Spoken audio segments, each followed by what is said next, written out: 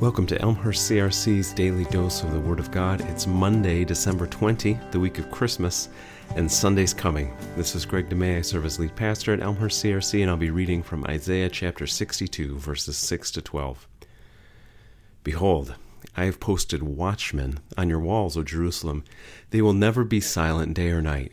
You who call on the Lord, give yourselves no rest, and give him no rest till he establishes Jerusalem and makes her the praise of the earth. The Lord has sworn by his right hand and by his mighty arm. Never again will I give your grain as food for your enemies. Never again will foreigners drink the new wine for which you have toiled.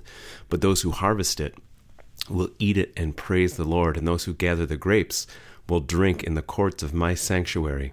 Pass through the gates, prepare the way for the people, build up the highway, remove the stones, raise a banner to the nations. The Lord has made proclamation to the ends of the earth, and this is God talking here. Say to daughter Zion, see, your Savior comes. See, his reward is with him, and his recompense accompanies him. They will be called the holy people, the redeemed of the Lord, and you will be called sought after, a city no longer deserted.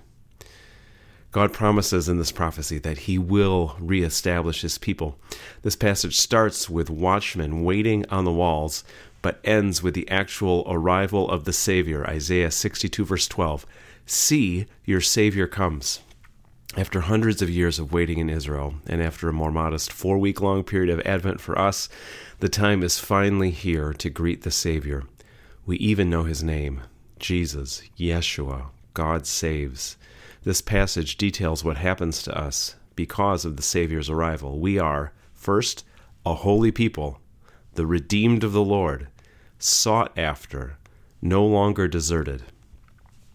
Perhaps we feel more dirty than holy, more broken than redeemed, more lonely than sought after. But no, says the Lord, there is a truth, facts, a reality that is deeper than our feelings or our perceptions.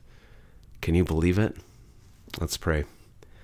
O Lord, convince me that because of Jesus, I am indeed part of a holy, redeemed by you, bought at a price people, sought after and longed for by the Maker of the universe. How can it be? What amazing love you have for us through Jesus. Amen.